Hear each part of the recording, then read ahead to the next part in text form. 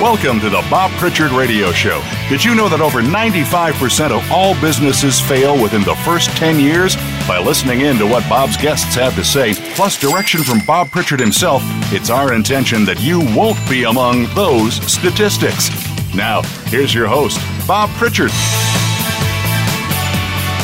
Hello, world. Welcome to the 323rd episode of the Bob Pritchard Radio Show on Voice America Business Channel, broadcasting in this 8th year from our studios on Hollywood Boulevard in Hollywood, California, where entertainment meets technology. Now, firstly, I'd like to wish all of our listeners throughout the world, and we're listened to in about 65 countries, and also the 1.7 million readers of my 30-second daily business newsletter. I want to wish you a very happy, healthy, and prosperous new year. You know, I'm really excited about 2018. I think that it's going to be a sensational year, despite the uneven changes in the tax code, which I think will give a fillip to the economy, but not going to do much for a lot of people.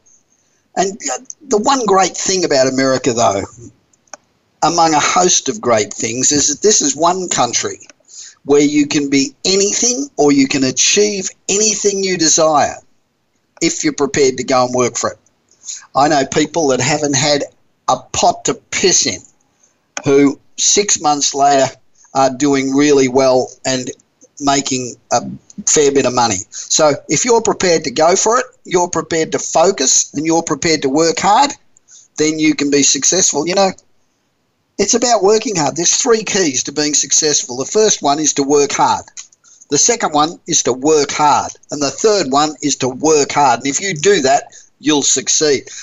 So I hope you all had a fantastic New Year. At midnight, New Year's Eve, Margie and I were sitting in our hot tub in the Hollywood Hills, looking out over all the west side of Los Angeles, the fireworks and the searchlights, drinking champagne and on television watching the ball drop in New York, and feeling pretty sorry for everybody who was stuck in the snow and the sub-zero temperatures back east. We were a nice sort of 55, 60 degrees. We switched between Anderson Cooper and Ryan Seacrest. Both very different shows, but equally entertaining. This is my first show for 2018, obviously, having been on air since 2011. So this is coming into my 8th year on Voice America Business Channel. And we were reflecting last week about the extraordinary changes that have taken place over the past 8 years of this show. From self-driving cars to Hyperloop, from Airbnb and Uber to cryptocurrency. Now, speaking of crypto, it took a major hit over Christmas. I mean, our portfolio fell about 25%, which explains why we were drinking champagne in the pool. But it's now recovered. And we're looking at a terrific year, I think, for cryptocurrency in 2018.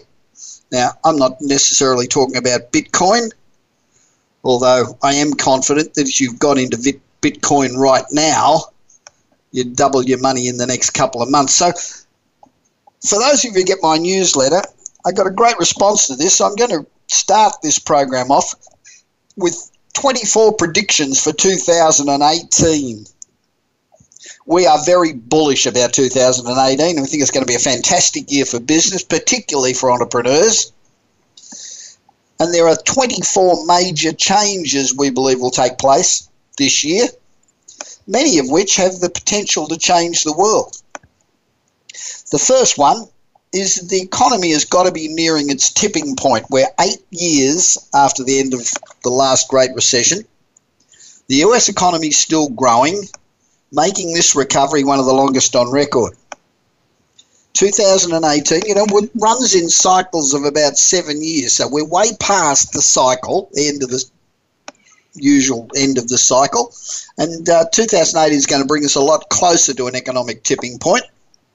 And I believe that the nature of the tip and the implication will depend on politics, and I think that's pretty hard to predict this year. We don't know whether the Trump government is going to continue to make changes that are going to be good for the economy, or whether that will stall. Then we got an election at the end of the year. Who knows what the hell will happen then?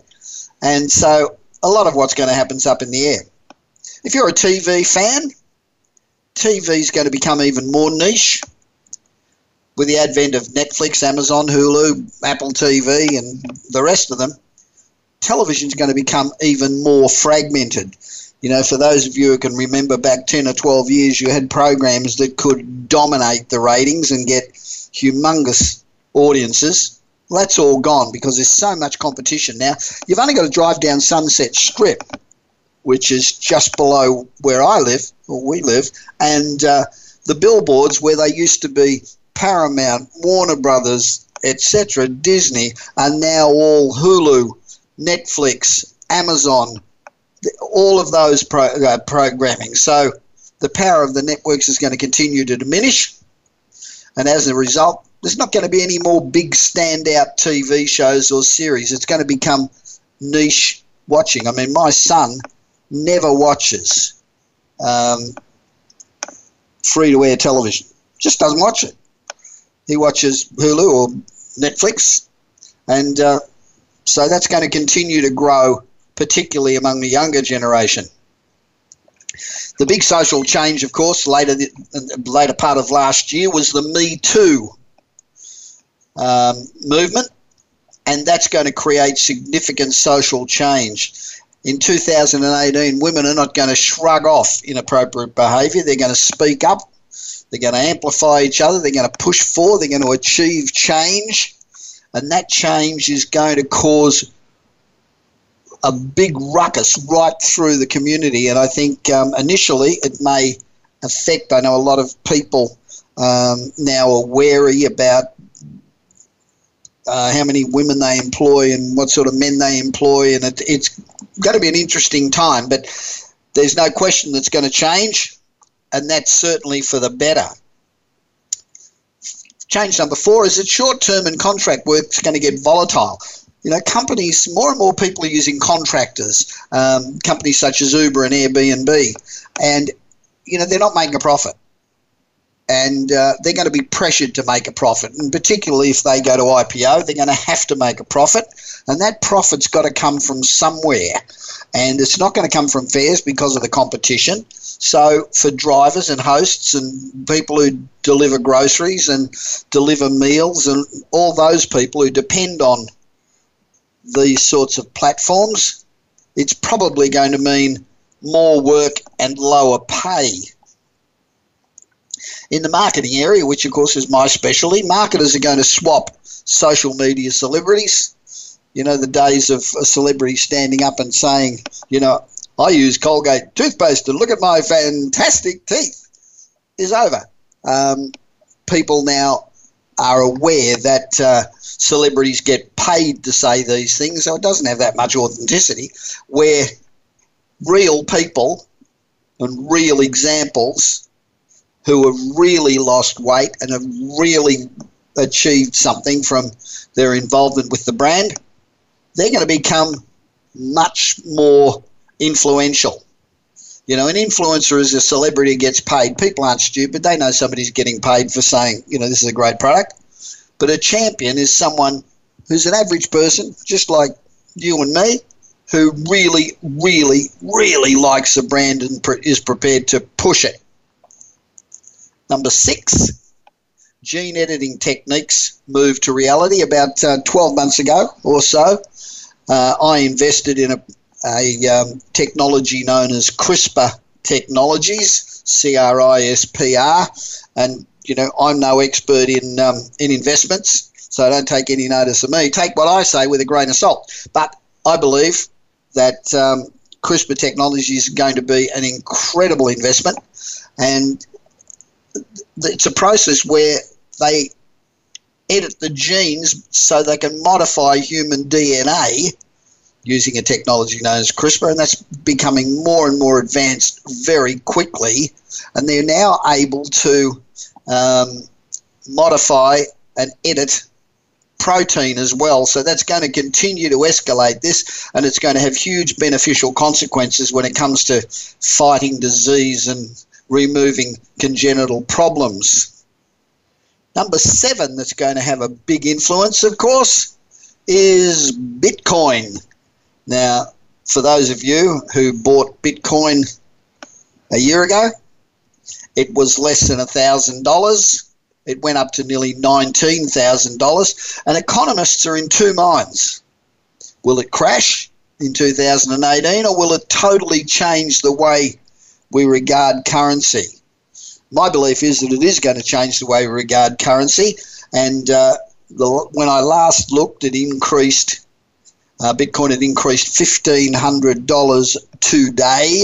So I'm with the people who believe that Bitcoin hasn't started yet. I think Bitcoin has got a huge way to go. And I know people are skeptical about that. But either they're going to end up broke or I'm going to end up broke. One of us. But I think it's going to work. This year, I believe, number 8, I believe there's going to be a lot of mergers and acquisitions because companies are flush with money. There's these big corporate tax cuts. The economy's going to boom, at least for the first half of this year, and that'll provide the money and the resources for companies to get bigger. And the biggest areas that this is going to affect, I think, are retail. Let's face it, retail the way it is now is fucked. You know, if you're in the mall business, you're just asking for trouble. I mean, all of those anchor stores are all going to fold. Then what do you put in them? You know, people are now changing them into apartments and, you know, healthcare centres and regional health centres. And so that's got a real problem. Healthcare's got to become more efficient. The costs have got to be controlled, and that's going to happen through mergers and acquisitions. And, of course, entertainment with the old established players losing their grip and the younger technology players becoming more and more successful. I think entertainment's going to change dramatically with a lot of the Silicon Valley companies merging or taking over the old style studios and television networks. Everything I've seen lately, and there was a great presentation at TED by a young Chinese woman who was talking about Chinese retail, and it absolutely blew me away. The Chinese are so far ahead of us. And Americans don't like to admit it, but boy, they are doing some incredible stuff. And while we've become sporadic and polarised and fragmented and we can't get along with our neighbours and, you know, I mean, my daily newsletter is a case in point. Every day I put out a newsletter about business and I try to be objective. And I really do try to be objective. Try not to take political sides. Occasionally I might tell a joke that affects the Democrats, and occasionally I might tell a joke that affects the Republicans. And I get abused. I get abused uphill and down dale by these people out there who are so bloody polarised that they can't take information, basic information, and judge it on its merits. You know, they think you're having a go at them. You know, fake news. The only thing that's fake news is the bloody people that's pushing it. How fake can you get? And, you know, the world's been changing for decades and America hasn't changed its system. And I really love this country. I've been here over 30 years and I love it. But the Chinese dream today is a much more real prospect for the average Chinese than the American dream is for the average American. And that's sad to say, but unless we dramatically change the way we think, unless we dramatically change the way we encourage entrepreneurs and development, we're going to continue to decline. Number 12, this is the year that self-driving cars hit the market. Audi's about to release the first commercial vehicle to drive itself while monitoring its surroundings. However, as usual, the bloody lawmakers are going to be years behind and will slow the implementation, and I can't see that changing anytime soon. Housing prices are going to be the next problem number 13, or challenge number 13.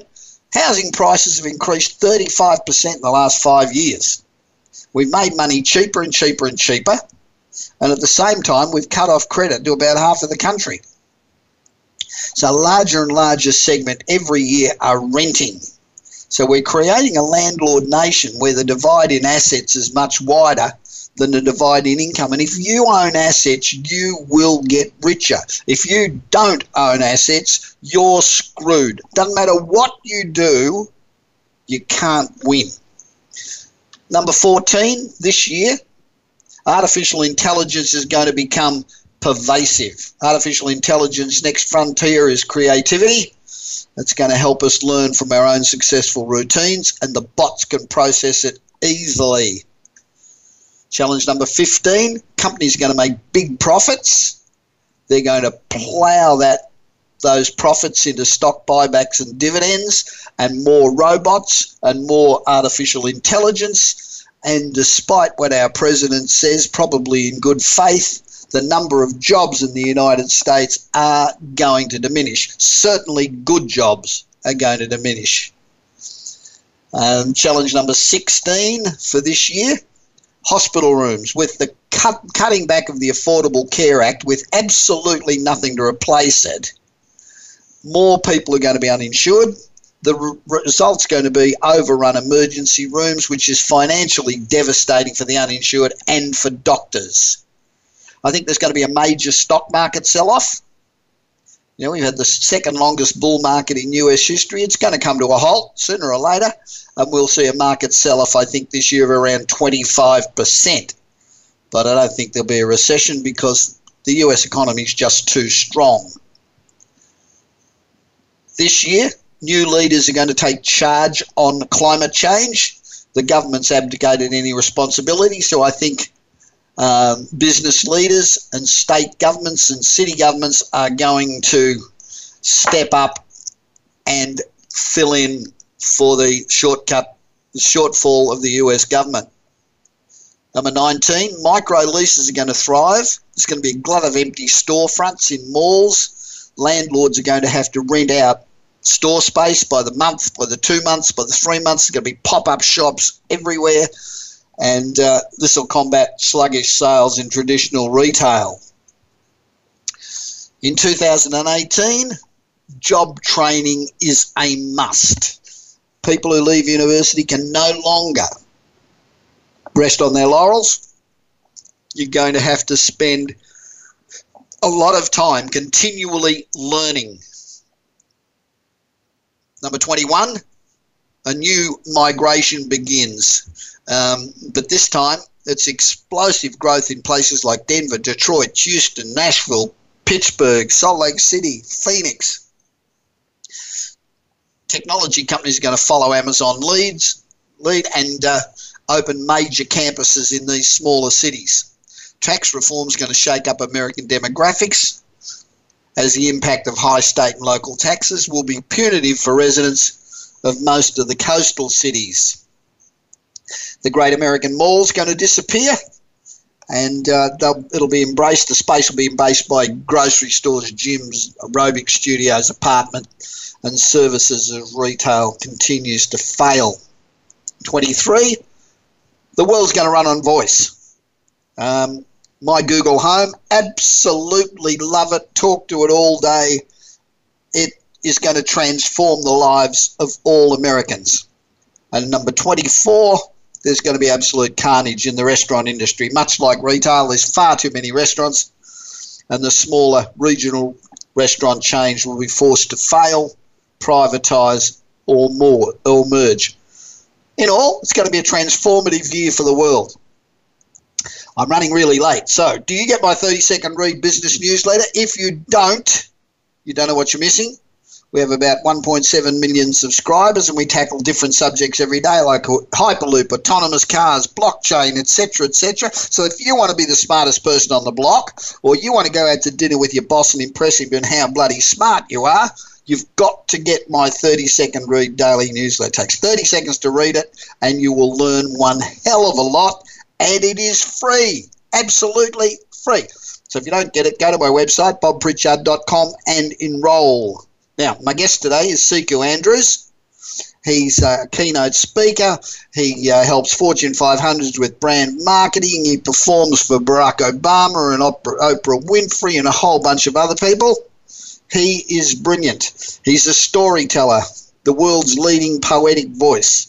And I'll be back with my friend Siku after this short break on the Bob Pritchard Radio Show, coming to you this week from Hollywood, California, where technology meets entertainment.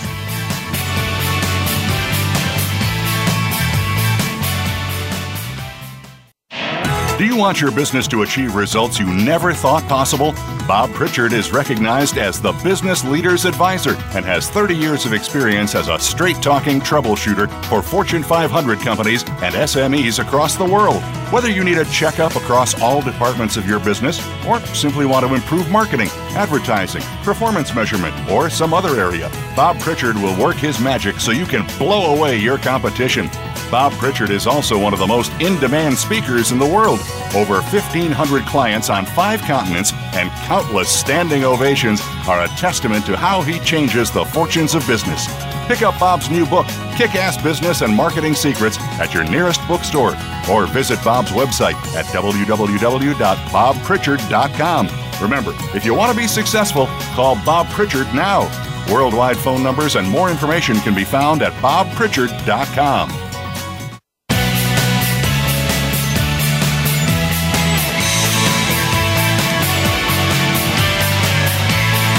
You are listening to the Bob Pritchard Radio Show. To connect with Bob, please send an email to bob@bobpritchard.com. That's bob@bobpritchard.com. Now, back to the show. Welcome back to the Bob Pritchard Radio Show. This is the segment of the show where we interview successful entrepreneurs and people involved in disciplines that can assist us to be more effective in business. We talk to people who have unusual professions, people who think outside the box and yet still have something to share with other entrepreneurs who will help us all become a little bit more successful in this fast-paced technology era. The good thing about talking to people who undertake professions that are really outside the box is it gives you an indication of the massive variety of professions and vocations out there that can help you make a living and become very successful. You don't all have to be. One of the problems that I've got with the STEM education process that we seem to have at the moment is that it doesn't encourage the arts. In fact, it sort of stamps the arts down. You know, you might be brilliant at a musician or you might be brilliant at telling stories or whatever, but you really should get a job in a bank because that's safe. You know, we hear that all the time from people, and so it's good to talk to people who are outside those regular professions because the other professions are much more interesting, much less competitive, and you can do extremely well. Now, my guest today is Siku Andrews, and he's a guy that I've seen perform on several occasions, and he is unique and very brilliant. He's a poet, but he's not just one of those garden variety poets. He gives keynotes to leadership conferences. He helps Fortune 500 companies with brand messaging. He's performed for Barack Obama in Oprah Winfrey's backyard. And he's now become the world's leading poetic voice, a new type of speaker and artist who seamlessly blends inspirational speaking with spoken word poetry to help organizations tell their most powerful stories. Now, he's presented to, you name it, he's presented to them, Googles and Nikes and Toyotas and PayPals and Cisco's and everybody. He's been on ABC, MSNBC, HBO, Showtime, MTV and BET, and Forbes.com has called him the de facto poet laureate of corporate America. But not only corporate America, he's also presented privately for people such as Larry King, Quincy Jones, Hillary Clinton, Bono, Maya Angelou, and Norman Lear. And he's shared the stage with people like Stevie Wonder, Carlos Santana, Jay-Z, Maroon 5, and on and on. Apart from that, He hasn't done anything. That is just, you think about a poet and you don't think of that breadth of unbelievable experience and positioning, do you? And as a poetic voice, Seeker does more than inspire us with his story. He inspires us with our story. Hi, Seeker. Welcome to the Bob Pritchard Radio Show. Wow, that guy sounds interesting. We should listen to him. Yeah, that guy's really cool. He sounds very lazy. Like, what is he doing with his life? He needs to do something. That's awesome, man. Thanks for that great introduction, Bob. I appreciate it. That's all right. As you can probably gather by now, not only is he confident and have a great story, but he's also got a fantastic speaking voice. I wish I had a speaking voice like that. I'd be famous. Hey, well, you've got the accent, though. You got the accent. Accents go a long way, too. I've been here 30 years, and I've still got the accent. That's the problem. Accents are sexy, baby. They're sexy. I hope you're right. So what is poetic voice, and why has it been so successful in the business world? And why do all these superstars want you to come around and talk to them? Sure, yeah. Poetic voice is, I call it my joyful challenge, and that it's always a challenge trying to put a new language in the world's mouth and on the world's tongue, and create something that doesn't exist. And yet it's a joy because it's my baby, it's my creation, and it's very purposeful for me. Poetic voice, like you mentioned, it is really basically the simplest way to describe it is that seamless fusion between inspirational speaking and spoken word poetry. You imagine a lot of poets or performers and artists who are also speakers. Their speeches tend to be almost like glorified sets where they perform something and then you applaud and then they talk for a while and tell some stories and some anecdotes and then they set up the next performance and then they perform that and then you applaud and so forth, right? Yeah. And you get that rhythm. I wanted to create something that was a seamless experience where you didn't know where the storytelling ends and the business content begins, where you think that I'm delivering some of your inspirational content or your business value, and then suddenly you're like, wait, is he rhyming? Oh wait, we're into a heightened language poetic piece right now. Oh wait, actually this is a personal, vulnerable story. Oh wait, now we're talking about our data, but in a way I've never heard it. And so it constantly creates this leaning in effect of the audience not being able to get ahead of me because they never know where I'm going. And so it creates this sort of delightful artistic experience that yet doesn't sacrifice the business value for these organizations. And that's why they call, because they're used to, hey, this is the entertainer that we booked in the entertainment slot, and this is the speaker that we book in the speaker slot, and they're going, never show the two mix, never show the two meet, and I wanted to change that paradigm. I wanted to say you don't have to sacrifice the entertainment and the artistry, which is a powerful medium for delivering this content and creating a human experience. You don't have to sacrifice that, and you don't have to sacrifice the business content. You can actually have the speaker content be delivered through the vehicle of art. When you say that, the audience gets dragged in because they don't know where you're going next, when you're up there, do you know where the hell you're going next? That is the magic, my friend.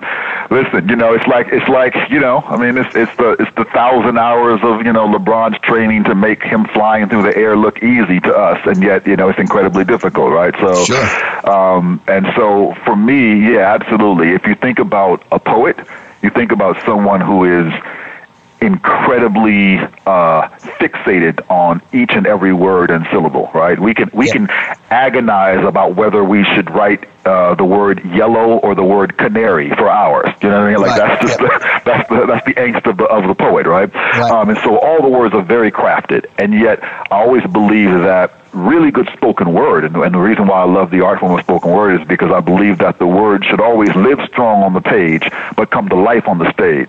And so it's the come to life part that then creates the appearance of I am just coming up with this. It is flowing off my tongue as effortlessly as if I'm thinking of it in real time. It almost feels like a freestyle rapper or something. And yet that's where the improv skills come in, the theater skills come in, the songwriting skills come in, the performance element that comes into turning my business speech into something that feels like art that's being created right in front of you. Half the time, I would say 90% of the time, I'm working off of teleprompter. And yet, probably 90% of the time, the question or the statement that I get most was, how do you memorize all that? And that can be from somebody that was sitting right in front of the teleprompter, but never noticed me look down at it, it never felt like I was reading. I actually had someone that didn't book me one time because they said, oh, we don't want a teleprompter speech. We want what we saw at the last conference. And my manager was like, well, what you saw at the last conference was a teleprompter read. But again, people are not used to a speaker being able to deliver like a performer, being able to perform a speech, and that's the difference. I saw you probably 3 years ago, I guess, at Metal for the first time, and I've seen you a couple of times since. I'm not sure how long ago it was, but I must admit, when Ken introduced you and said, here's Siku, the poet, I thought, oh, shit, here we go. Maybe it's time to go to the bathroom and get another cup of coffee. And you blew me away. You were just phenomenal. It was nothing like I'd expected, and I'm sure that there was no teleprompter there. You were actually doing it from memory, and it was brilliant. So you don't always need a teleprompter. That's right. No, not at all. I mean, and I always tell people there are certain things that I just have committed to memory, but a lot of speakers can just say, oh, I don't have teleprompter, I'll just show up. Well, a lot of times when you're speaking, it's a lot of winging it. You're just telling the story. You're talking generally about the content. It's not a word for word type of thing. Yeah, whereas with poetry, it's couplets and syllables and symmetry and all these things that you have to sort of respect the integrity of the art form, which I do. I respect spoken word poetry and the techniques, the proficiency of a poet. So it's not just a rant. Which people think a lot of spoken word is, and yet at the same time, there are certain things that I do have already committed to memory. And so when you saw me at Metal, you saw me do something that was committed to memory. Whereas a lot of times I'm repurposing content and really customizing it for my business clients to be able to tell a Nike or a Toyota story in a way that feels very authentic to them. People always say an inspirational speaker should be inspiring, and I feel like, that's the base level goal. For me, the height and the goal, or where I'm really popping my collar, if you will, is authenticity. When I can walk off the stage from speaking to cardiologists and they walk up to me and go, so wait a minute, you're not a doctor? That's when I feel like I achieved my goal. They listen to me as if I was one of them, and you listen differently when you think you're listening to someone from your community. So it's much more powerful, and that's why you get that he tells our story, not just his story. Okay, let's go back quite a few years when you were young. Let's say you're whatever age. I don't know about quite a few. I mean, what are you trying to say? Like, maybe 10 years, maybe 8 years when I was young? Maybe when you were, 6 or 7 or 8. What did you know that you wanted to be a poet at that age? Yeah, right. I woke up and I was like, you know what, Mommy? I want to be a poet laureate of industry. Yeah. No, not at all. When did that come about? I always joke in my speeches that, I was supposed to be, I fell in love with acting and I fell in love with hip-hop at the same time in middle school. And so I was going to be Jay-Z and Denzel, the combination deal. I was going to be Jay-Zell, and so I had big plans, and I pursued acting and I pursued hip-hop and music and songwriting and production through high school, through college and beyond. And as I began to go to open mics to develop a following for my music and to try to get a record deal, I ended up sort of falling in love with the people who loved me just for my words, and I didn't have to worry about the beat and the hook and the topic and was it gangsta enough and was I talking about bling enough and all of that. They were just moved by my words, and I found myself really loving that experience. And then the entrepreneur kicked in and said, well, actually now I'm kind of falling in love with spoken word poetry, and I'm getting more excited about being a pioneer of new trails with spoken word poetry than being tossed into the sea of demos and headshots out there trying to chase the existing industries.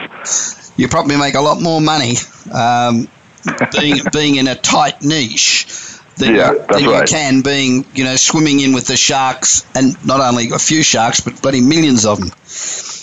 And you're always seduced by that. You're always seduced by the billions, and yet you look around and you see that, millions of people are chasing the same crumbs of those billions, whereas with this, I felt like this is a way for me to sort of purposely really create a living being myself, and crafting that and creating a model that other poets and other artists and other speakers who feel like there should be a way that I can genuinely stand on a stage and be myself as a gymnast, or be myself as a mother of 9, or be myself and incorporate all of that into my speaking in a way that feels very authentic without sacrificing my credibility or my power as an artist or as a speaker. And I wanted to be the model for that with Poetic Voice, as well as with my, with my training of other speakers and helping to bring that out in them. Right. So what makes somebody... Now, be careful what you say here, because I'm a speaker, as you know, and I hope that when I walk off stage, people are inspired. But what makes somebody an inspiring leader to the audience? If you're sitting down in the audience, what are you looking for in the performer or artist? What makes someone an inspiring leader to audiences is that they are just like Bob Pritchard. Did I do all right? No wonder you're successful. So I think that, honestly, if I was going to distill it down to one word, I think that what makes somebody inspiring as a leader to audience is their humanity. I think that leaders and businesses in general, business leaders and businesses have misplaced their value in how they connect with audiences, with customers, with their communities, and they've based it off of the information and not the inspiration. And I think, and we're seeing that change now. I'm working on a book right now that is all about sort of, really how companies are returning to harnessing the power of inspiration. And you see that in storytelling. It's nothing else. I mean, everybody is trying to become a better storyteller. TED has blown storytelling up. Companies are hiring storytellers left and right. I go into companies and I get, I have a workshop called Insist on Story that helps companies, like a tech company, like a PayPal or someone to train their tech sales team to use storytelling more effectively within the world of tech sales, or nurses or doctors trying to figure out how to become better storytellers for quality care and bedside manner. Everyone is making that return to storytelling. Well, why? Storytelling is experiential. Yep. And it brings out the human sort of universal threads beneath all of the information, beneath all of the data, right? And that's what we're really making a return to, is saying there is value in this inspiration. We have to be able to connect to someone on a human level and allow them to share a universal experience, a common collective experience with us, so that we see each other, we see ourselves in each other, and that's how we know that we're in the right place, whether that's the conference, whether that's the company, whether that's the job, whether that's the partnership, whatever it is, whatever the message is that we're trying to communicate to that audience, they have to first know, I'm in the right place. I'm listening to the right person. I'm reassured that this is the journey that I'm supposed to be on, and I'm seeing myself up there. That's why I talked earlier about authenticity. When that doctor sees themselves in me, so much to the point that they're confused on whether I'm a poet or a cardiologist, then they listen with their hearts and their muscles and their minds and their breath and their spirit and their energy. They receive it much more holistically, so they're uplifted and they're inspired, and that makes the information stickier and more moving and memorable for them. So I think really a leader really allowing themselves to value their humanity and creating human connections, and remembering that the best way to connect with a human being is to first be a human being. That makes someone inspiring. I don't think it's possible to listen to this to this interview and not be inspired and motivated. So we've still got a lot of interview to go, but what I'd like you to do, if you're sitting at home, just go onto YouTube and look up Sekou, Sekou, and there are, I don't know how many, but stacks and stacks of YouTube videos. So while you're listening to the interview, just get onto YouTube and you'll get a much better idea of what we're talking about. The guy is just fucking brilliant. Anyway, having said that, what's the one challenge that you think most business leaders have with public speaking, apart from being scared to death to walk on the stage? I feel like a lot of speakers, they think, one of the things that speakers are trying to do most is figure out how to engage an audience. Sure. Right? And so I work with a lot of executives and entrepreneurs and authors and folks that either are now catapulted to a place where they're used to speaking one-to-one, and now they have to speak one-to-many. Yes. And that could be because their company is growing, and they got to talk to investors, or their team and staff is growing, and they need to be more inspirational for their bigger team, or they just launched a book, whatever it is, they want to become a thought leader in their industry, etc. And they all come saying, I want to be more engaging. I want to be more engaging, right? And they tend to think about engagement as this one big thing that they do. Like, so give me that thing that I can do to be engaging, Yeah. So I'm always telling them, you need to, again, so much of what I do when I'm training really high level speakers is to it's a matter of undoing the mindset that they have and replacing it with a new mindset, right? It's a matter of undoing the speaker mindset and replacing it with a performer's mindset, right? And getting them to think about what a speaker is in a different way. And engagement, I tell them, is not one big act, or one big moment that you create. Engagement is 10, 20, 30 small, incremental, significant moments of leaning in that you create. Right. And you allow those moments to crescendo. And if you think about what leaning is, if you think about what engagement looks like, I mean, if I told you right now, sit in your chair and, show me the face of engagement or the body position of engagement, you'd probably, you'd lean forward, right? You'd have your eyes wide open, your mouth might be open, you'd have, your face would be lit up, you'd be kind of clenching your seat. Like, that's what engagement looks like. And so if you think about a presentation, what you want to be doing is mastering the energy and the delivery of your presentation of the room to be able to create small moments where they're just leaning in, and their eyes get a little bit wider, and their mouth gets a little bit wider. And every time they think they can check out, every time they think they know where you're going, you do something else that brings them right back, forward, right? And so leaning back looks like, I'm checking my Facebook, I'm going to the bathroom, I'm taking a nap, I know where he's going. Leaning in is, this is crazy. Every time I think I know where he's going, he does something different. He does something to ignite the room. He brings my attention back to him. And you do that in all sorts of ways. It can be the way that you inject yourself through space. It can be the way that you use your body to tell a story. I teach a technique called body telling that is really using your body like a performer to create much more of a rock star performance experience on your business stage by using, I always say I'm going to introduce speakers to parts of their body that they've never met. A lot of speakers have never met their knees.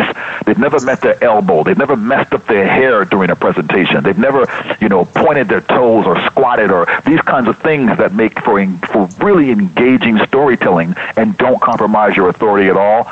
Those are the kinds of things that you should be thinking about. And those are the challenges that a lot of speakers have, is that they've been taught, plant your feet, stand straight up, pull your shoulders back, point to the audience in these couple of ways, look above the audience's head, open your hands. That's engagement. And there's an entire dynamic range that they're missing out on, and they wonder why then they don't stand out. That sounds like Toastmasters. I've been a vocal critic of Toastmasters for about 35 years. It teaches people to be robots. I'll never forget, I went to a Toastmasters about 30 years ago or something, and the guy who was conducting it said to me, you will never ever be a speaker. You just don't have what it takes. And now, a couple of thousand speeches later to 91 Fortune 500 companies, I figured he was wrong. So you know what? Screw that guy. You know what exactly. I mean?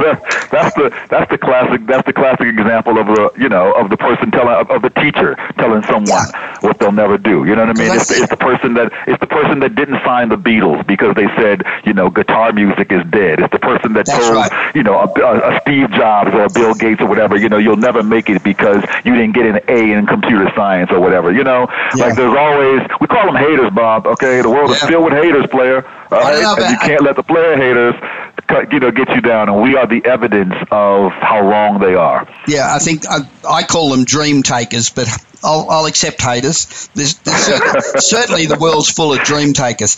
Absolutely. Yeah, I think one of the things with being a good speaker is, firstly, I think to some degree you have to be born with sort of a natural ability to appear in front of people. But I also think you need to be yourself rather than, sort of focusing on the 10 rules of public speaking. I think you've got a big advantage because I'd much rather walk on stage with your voice than work on stage with my voice. Your voice instantly commands attention, and also the way you modulate it instantly commands attention, where some funny little guy with an Australian accent, I don't think it works quite so well. Well, the beauty of it is that, you learn to use what you got. I always tell, one of the best pieces of the business advice that I got was from my very dear friend and mentor and colleague, legendary TV filmmaker Norman Lear, who I did a voting tour with, along with some other poets and artists. And as we were sitting there just trying to figure out how to inspire youth to vote in a nonpartisan tour and the challenges of all of that, and what our own relationship to voting was, and he said, well, listen, hang a lantern on it. If you feel like you're struggling with something that how you're going to approach this topic, or you feel like this is the challenge that could make it all fall apart, instead of trying to push it into the shadows, hang a lantern on it. Let that be actually what you focus on and what you bring out, because more than likely it's that struggle that will connect most viscerally with your audience. And so I always, when I'm getting people to understand how to be themselves authentically. People are always trying to figure out, how can I just be myself authentically on stage, right? And I get them to think about themselves like an actor. Yeah. And to train, again, going back to that performance training, to look at themselves through the lens of an actor playing a role. And you're going to play an Oscar-winning performance of yourself. So now let's study what you do. Let's identify what is unique about you, right? If Meryl Streep is studying Margaret Thatcher, or if Jamie Foxx is studying Ray, Jamie Foxx is not trying to say, that tick that Ray does with his head when he's moving it back and forth, that's annoying. I'm gonna not do that. No, he says that's Ray. That's what makes Ray who he is. And so we're going to figure out a way to bring that out authentically, and then make it delicious, make it delightful, make it amazing for the audience, right? And so I always try to encourage speakers to say, if you got the funny voice, if you got the weird laugh, if you have the quirky energy on stage or whatever, let's study it, let's observe it, let's remove the parts of it that are debilitating towards the effect that you want to have, but then let's own it, and let's embrace it, and let's make the audience delight in it, and let's talk about it. And if you got an accent or something, then make a joke about how no one can understand you, and say something heavily in that accent, and you know what I mean? Like, let's create a very human experience for the audience to go, this person is completely comfortable in who they are, and they love themselves, and I love them too, and this has been great. That's confidence, and that's connection. So what's the most difficult challenge you've had in your career as a poet or speaker or whatever you are? As a poetic voice, Bob, all right? Poetic voice, of course. I'm going to need you to practice it, sir. I'll practice it.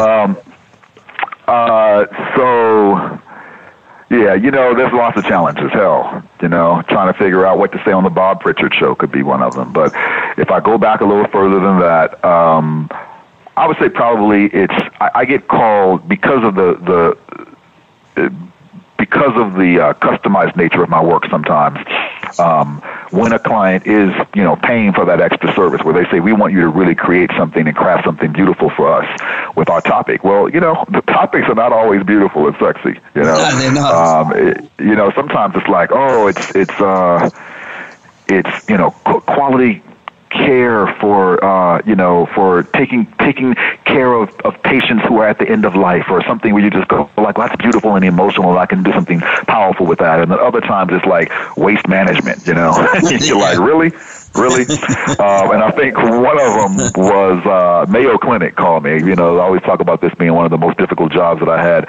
Mayo Clinic called me and said, we want you to help out with our we want you to help us communicate the message to cardiologists for our blood transfusion conference. And I was like, okay, blood transfusion, all right. And then I thought, okay, well, give blood, give life, right? That's the slogan for that sort of, that's beautiful. Give blood, give life, that's sexy. And it was like, no, this is actually the blood transfusion conference where we're trying to get doctors to stop giving excessive blood transfusions because they're killing people due to poor medical error practices. Right. And I was like, oh my God, how do I, and then they're like, now go make that beautiful, go be sexy, And I'm like, how do I do that? And so, one of the things that I teach people is to, one of the ways that can help you stand out. I mean, the standard speaker would think about that and they go, okay, great. Here's the data. Here's what you guys need to do, and they would make it a charge. Listen, we have to, people are important and lives can be saved, and we have to stop doing that. And they would approach it head on. You would see it coming a mile away. The whole conference would be about that. So the speaker wouldn't be doing anything else than any other speaker or that the event itself is doing. For me, I'm always looking for the unique approach. What is the unique approach that I can take to this material that is completely unexpected for this audience? So that way, when I deliver the information that everybody is saying, I'm delivering it through a vehicle, through a voice that is completely unexpected and thus delightful and thus makes you lean in. And for me, the joy of being a poetic voice is that I have poetic devices at my disposal. And so I use the device of personification. And I decided to personify Blood himself holding a press conference for the press to announce that I was firing my managers, looking for new management, and now a free agent. And so I came up there in a red jacket and I played Blood. I had a table set up, right? And I always say, if you're going to create a metaphor in your speech, whatever, go all the way. So I had a red jacket on. I had 3 doctors that I just met that morning that I had as my reporters, and I met them and I gave them their lines and they agreed to play along with me. And I had them jump up during sections of the speech and shout, blood, blood, blood. And I'd say, next question, how about you, ma'am? And then she would ask me a question that would then be the device to help me further the speech. So if I knew that in the next section of the speech I wanted to deliver information about the statistics of medical errors, I would use her question to say, Blood, well, why have you decided to fire your manager? And that would launch me into here's establishing the problem. And then the next question would be, well, Blood, why have you blah, blah, blah? And that would launch me into talking about the solution. And so I did everything that any other speaker would do. I gave the statistics, I gave the data and the information. I just did it in a voice and took an approach that was unique and unexpected and thus delightful. Okay, we've only got a couple of minutes, so a couple of minute plug for Seeker teaches rockstar secrets through his Stage Might speaking training. So give us a plug. The plug. Yeah, so, honestly, I created a successful speaking career never having been trained as a speaker.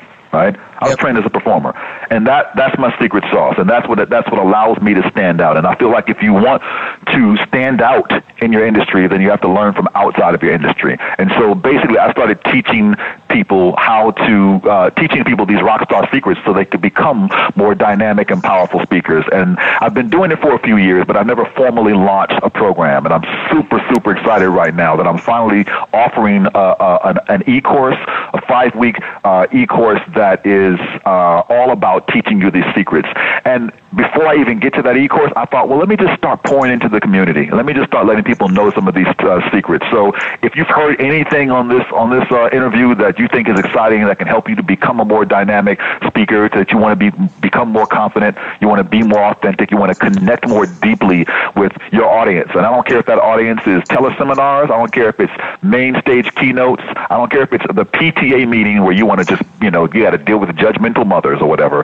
whatever it is, if you want to be mightier on that stage, then I'm going to do a webinar in a few weeks called Rockstar Secrets for Public Speakers, where I'm just going to pour into you and teach you these techniques and let you walk away feeling more powerful as a speaker, help you unlock that 85% of dormant speaking power that's inside of you. So please make sure that you visit the link. We'll have Bob will have a link for you to click on, and it can register you for the webinar. It's absolutely free. There'll be 2 times that you can come, and just let me come and teach you. Let me pour into you. Let me change your mindset of what you can be as a communicator.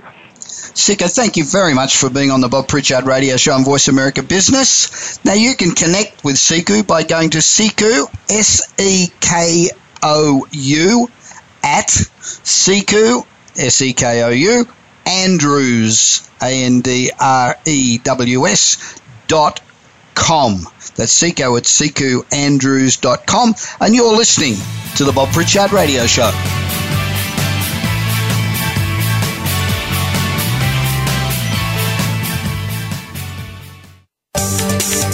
From the boardroom to you, Voice America Business Network.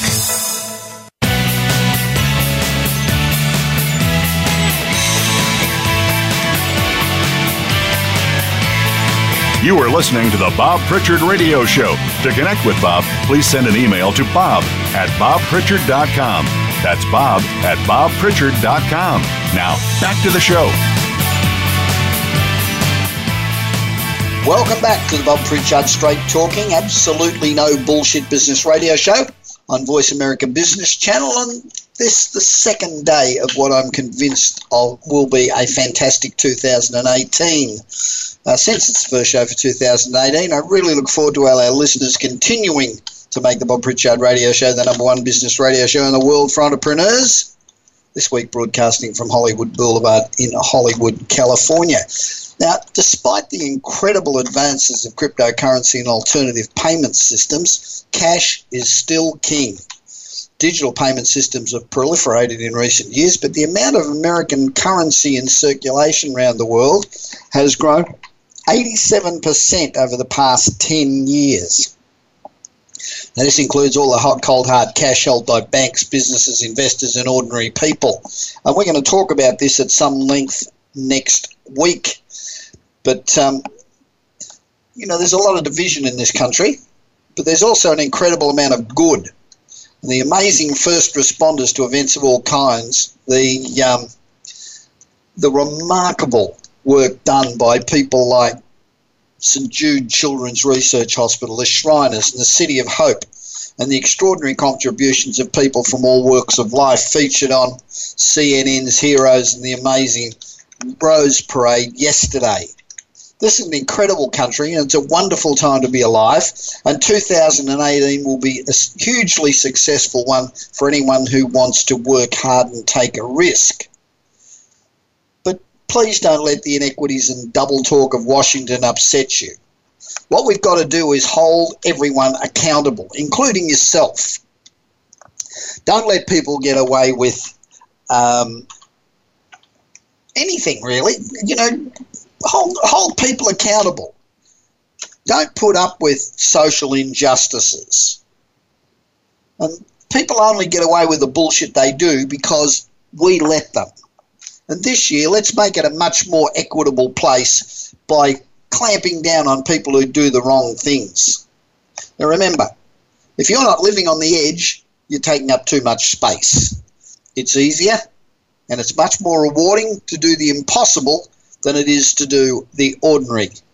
It's better to aim for the stars and miss than to aim for the gutter and succeed. And too many people aim for the gutter. If you're always trying to be normal, you'll never know how amazing it is not to be normal. So I hope you can join me again next Tuesday when I'll again be broadcasting from Hollywood Boulevard in Hollywood, California. In the meanwhile, please continue to be successful. Push the envelope, because the alternative really sucks. This is Bob Pritchard. You've been listening to the Bob Pritchard Radio Show. Please join us again next Tuesday at 8 p.m. Eastern Time, 5 p.m. Pacific Time on the Voice America Business Channel. Until then, enjoy another week of success in your business and your life.